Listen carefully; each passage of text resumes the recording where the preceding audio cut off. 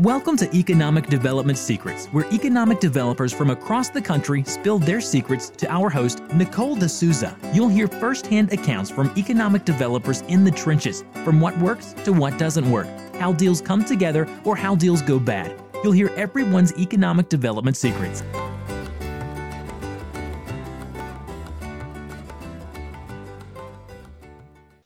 Welcome to Economic Development Secrets.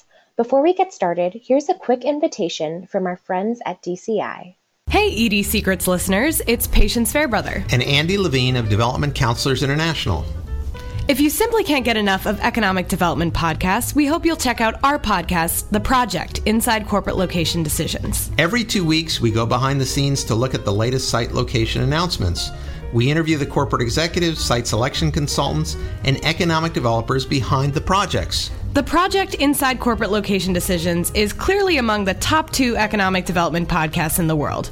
So check us out on iTunes or aboutdci.com. That's The Project Inside Corporate Location Decisions. Give us a listen. Thank you, and back to Economic Development Secrets. This month's special guest is Michael Collins, President and CEO of Port Kansas City, Missouri's Economic Development Team. Michael shares how to conduct effective bi-state economic development and how their industrial sector has become one of the top 8 in the nation. Let's jump right into Michael's Economic Development Secrets. Good morning, Michael. Thank you so much for talking to us this morning. Good morning. How are you, Nicole? Doing well. How are you? Very well. Thank you. Good. Well, can you start out by telling the audience a little bit about yourself? Yes, I'm Michael Collins. I'm the President and CEO of Port KC. Port KC is the Port Authority of Kansas City, Missouri. And we changed our name to be more simplistic in nature and to move forward with what we're doing. Not many people always think about port authorities as economic development engines besides waterfront development or even riverborne commerce or ocean commerce. But Port KC, we focus on 3 components. We focus on transportation, global commerce, and development in general. And that includes waterfront development. That also includes river or development that is not connected to the river as well. We're located in Kansas City, Missouri. Our port district is actually the entire city of Kansas City, Missouri. So our port district is more than 300 square miles. So that's very interesting to know to a lot of people because it's a very large port district. But it's an organization that really prides itself on working with other organizations across the city in making sure that economic development is realized and that not only the workforce, but that the infrastructure is in place to make sure that we can actually have a burgeoning community. Prior to me going on at Port KC almost 7 years ago, I worked for U.S. Senator Kit Bond on the Public Works and Economic Development Act, worked on water resources, economic development policy, and labor and appropriations and transportation policy in Washington, D.C. And that's really where I got my experience of working on all things economic development. That's really where I found my passion to understand the intricate nature of economic development and how much from a micro and macroeconomic level the persistence takes in order to make your community one of vibrancy and one of economic competitiveness, not just locally anymore, but globally.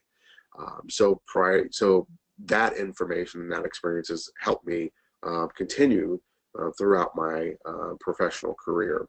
But before that, I was at Park University. It's a small private university in Parkville, Missouri, which is actually not that far from Kansas City. It's also along the Missouri River. And that's where I received my undergraduate. And I did my graduate work, went to business school at Rockhurst, which is a private Jesuit university also in Kansas City. So I'm a Kansas Citian by nature. I actually was born in Kansas City and actually grew up in Lawrence, Kansas, down about an hour away. So I am a natural Jayhawk fan, but really looking forward to where the future's going for the vision of economic development for the 21st century. Great. Well, can you share with us a little bit about doing bi-state economic development? I think that's one thing that people aren't as aware of in their everyday happenings of economic development. Sure. So, Port KC, we work with a number of agencies, economic development agencies across the Kansas City spectrum. Port KC, we are a area that is created by state law in the state of Missouri. So we are actually constrained, with the exception of riverborne commerce. Our development infrastructure efforts are really constrained by the state line. But we also work with many organizations that erase that state line. And why that's very important for in a locality like Kansas City, Missouri, is because if many know their geography about Kansas and Missouri, we actually share a city. One of it's Kansas City, Missouri, the other is Kansas City, Kansas. And you look at the totality of the area, which is over 2 million people in the greater Kansas City metro area. That is a significant amount of people on both the Kansas and Missouri side. The workforce, if you look at our interstate system, our workforce moves all across this greater Kansas City area, where Kansas City Missourians drive over to Johnson County, Kansas, and Johnson County, Kansans from Overland Park or Leawood or where have you, drive over to the Missouri side. So we actually utilize both of our infrastructure and our workforce very vividly. And one of the things that we have, we've been working to address is actually what we have is, I hate to use the term border war, but we've had a border war for many years now, and we've been working trying to remove that to where true economic development, understanding who does what best and where we should not compete for each other, because it came to us stealing each other's companies. That's not true economic development. That's just pirating. And there's no growth, there's no job growth, there's no real wage growth. Yes, some localities will receive enhanced tax-based growth, but how long is that for? There's no real growth in businesses being created, just being stolen. So, if you look at those issues and how do you make an area much more opportunistic of going after competition globally and regionally and nationally, that's where we are really looking forward to playing, both on the Kansas side and the Missouri side.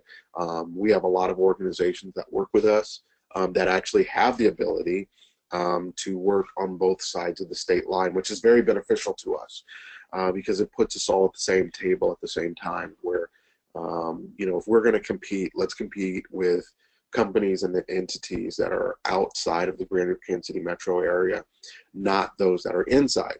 And we're more than willing to have that type of dialogue of what should we be doing inside our greater Kansas City metro loop to benefit each other. Because if either of us go sour in an economy, one, if not both, will feel it just directly and as quickly. So we are dependent upon each other from an economic standpoint, from a social standpoint. We are interwoven. Most people do not see the state line as an issue until it comes to your actual jobs. So we're working very diligently with a lot of organizations to help us kind of remove that indivisible barrier of economic development opportunity, so that what Kansas does best, they should go after, and what Missouri and Kansas City do best, we should go after from a regional, national, and global perspective, and not necessarily a municipal pirating perspective. That's incredibly interesting. I'd never even thought about most of the things you'd even mentioned. So thank you so much for sharing that with us. Yeah. Well, you'd also shared with me earlier that your industrial sector is in the top 8 of the nation. Yes, it is. Kansas City, and ironically, and this is going back to what I was stating earlier about Kansas and Missouri, Kansas City, Missouri, and the greater Kansas City metropolitan area, which includes Kansas City, Missouri, and many parts of Kansas, in the Kansas City metro area, we've seen a continual burgeoning of industrial activity here. Many people know that Kansas City was really formerly a north-south trade route. And with the advent of e-commerce, with the advent of, the last mile type of shipping efforts, over the last few years, Kansas City has increased the volume of not only tonnage of cargo, but also the volume of industrial spec space. Over last year alone in Kansas City, Missouri, we put in almost 7 million square feet of industrial spec space, new spec space, in areas that didn't have it. We've used areas such as properties that are sitting up on old landmines, and I'm talking about like cavernous mines where we mined out the limestone 40, 50 years ago, refilled it, and then now we have industrial within it and on top of it as well. And we've seen this continual growth, and not until this year though have we seen the amount of industrialized growth from a speculative basis really continue to move as fast as it has in the last 5 to 10 years. Of course, while the recession did slow quite a bit down, in Kansas City we have seen 400,000 square feet facilities being built from a speculative basis. Pretty much 2 or 3 listed a quarter now. We were able to absorb with one company alone almost 3 million square feet in different parts of the Kansas City area, with one company, that company being Amazon. So Kansas City, because we can reach 85% of the United States population within a 2-day drive, we have been a very good opportunity for other companies that are utilizing their distribution networks in a different way to really move their cargo and their goods and their product to the majority of the United States market with ease throughout our interstate network, where you can reach California, Maryland, and you can reach Canada as well as Mexico, all from Kansas City. Within the same interstate routes that we have. So we've seen a lot of industrialized growth because of that. Also because of that industrialized growth, we're starting to see more workforce growth. And workforce growth is very near and dear to pretty much every economic development agency that works in this landscape, because it shows the true measure of value within your city. How many people are working, and not just how many people, how well are they working and providing for their family, and that provision allows for more infrastructure potentially as well when the tax bases continue to increase. So when you look at the workforce, one of the things that we're looking at right now is not just building industrial spec space all the way out in the outskirts of town to where it's more difficult and remote to provide opportunity for people to get to work. Let's look at trying to get that last mile industrial spec or industrial solution closer inward, closer to even urban districts, the urban core or urban warehousing. I know has been discussed nationally in some outposts, and just really talking about how do we get the workforce to not only have and obtain a job, but obtain a job in an area where they know, and not just driving them or taking the bus 30, 40 miles away, but how do we provide them an opportunity to where they are working with their own community and they see the economic impact, they see the social impact within their schools, and the tax base is going up so they have more provisions for their schools. So we're looking at those aspects of how do we start to really reflect on this growth, and how do we make sure that it is for everyone in Kansas City, not just for those who have a green site ready to go, flat piece of land that you can put a industrial spec facility on, but where else can we utilize, where else can we retool positions across the Kansas City metro area? So we're looking at that holistically, trying to create solutions for those opportunities of jobs, and also not just jobs, but also the private investment as well, which is just as important. Wow, that is so neat. Congratulations on that very impressive designation, by the way. It sounds like you guys know what you're doing. That's awesome.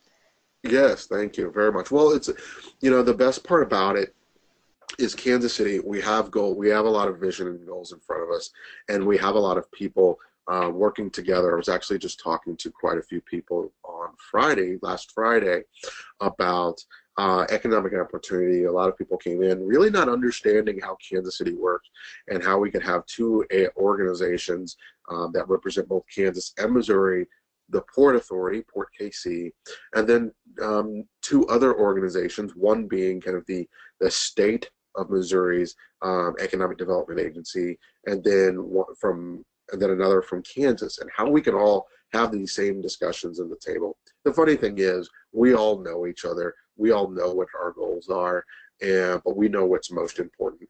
And not only is it to make sure that we're working together when we can, we know that there's opportunities in times of competition, but that we're also making sure that the greater Kansas City metropolitan area is very well represented, because at the end of the day, when you're trying to entice a company or a site selector to choose your community, you better know your community well. You have to know the positives, and I don't like to call them negatives, but the deltas of challenging constraints that you have to really help you deliver the desired results that your community wants. And it's gone, do we have our hiccups? Absolutely. But it's gone very well over the last few years. Wonderful. Well, can you tell us a little bit about a project that you've worked on?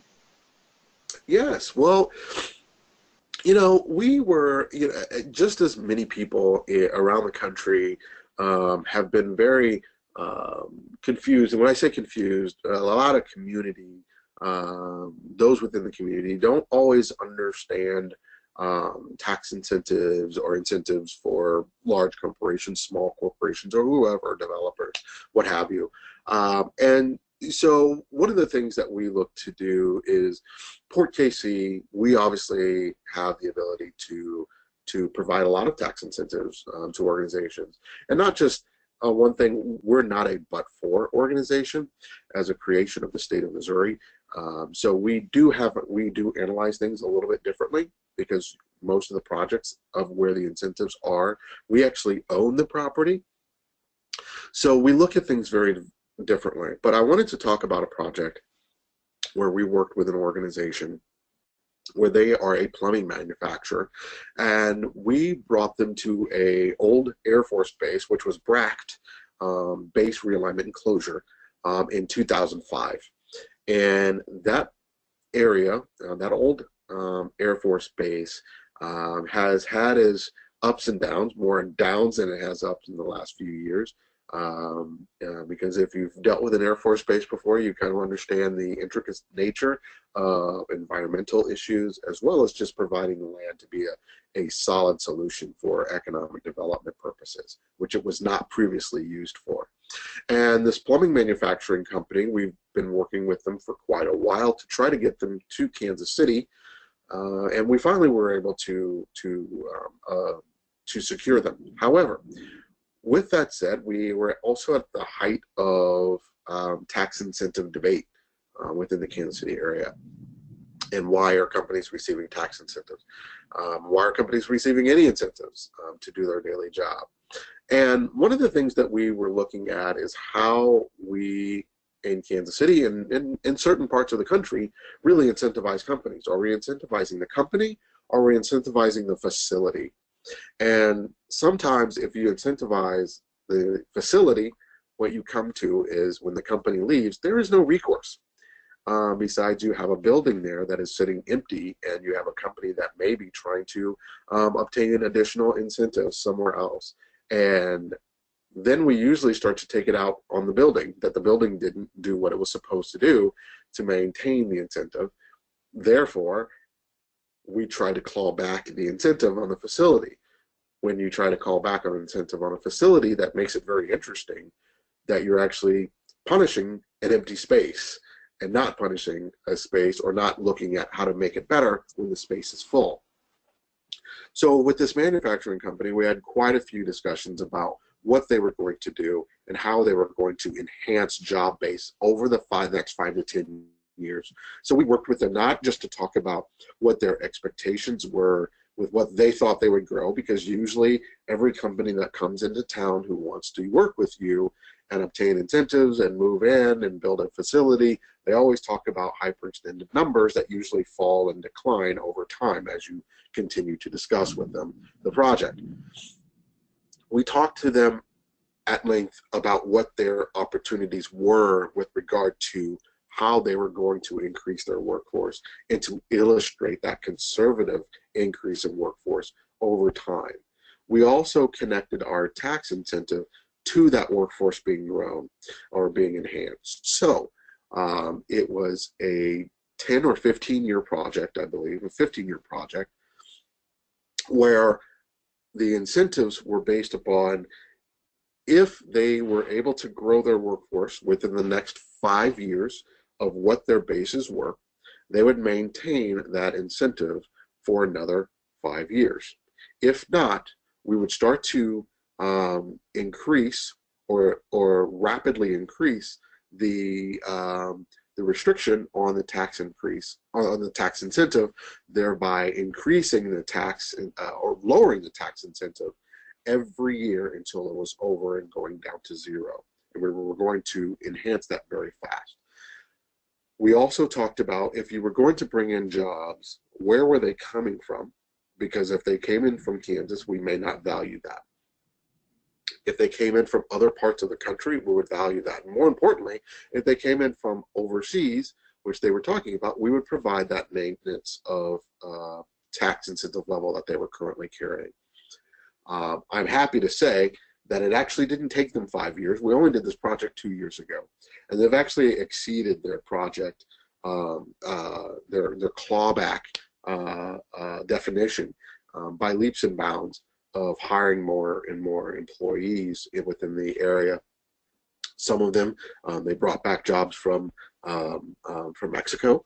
They brought in jobs from the Northeast part of the United States. And so what we still do is we don't just pat ourselves on the back and say we did our job. We still want to talk to them about, are the incentives needed? What else is needed? What else can be done to make sure not only you're looking out for yourself, but this is a 1,500-acre industrial space, and how are we going to continue to work together? Who else out there? What suppliers do you have that we need to be working with? We're right on a rail connector between Kansas City Southern Rail, which is a Class 1 railway railroad company, and that goes directly into Mexico from their backyard of this manufacturing company. So what else can we do to make sure that this is a burgeoning opportunity and that we continue not only just incentives, but we continue workforce goals and drivers for them, but also for other parts of the industrial park.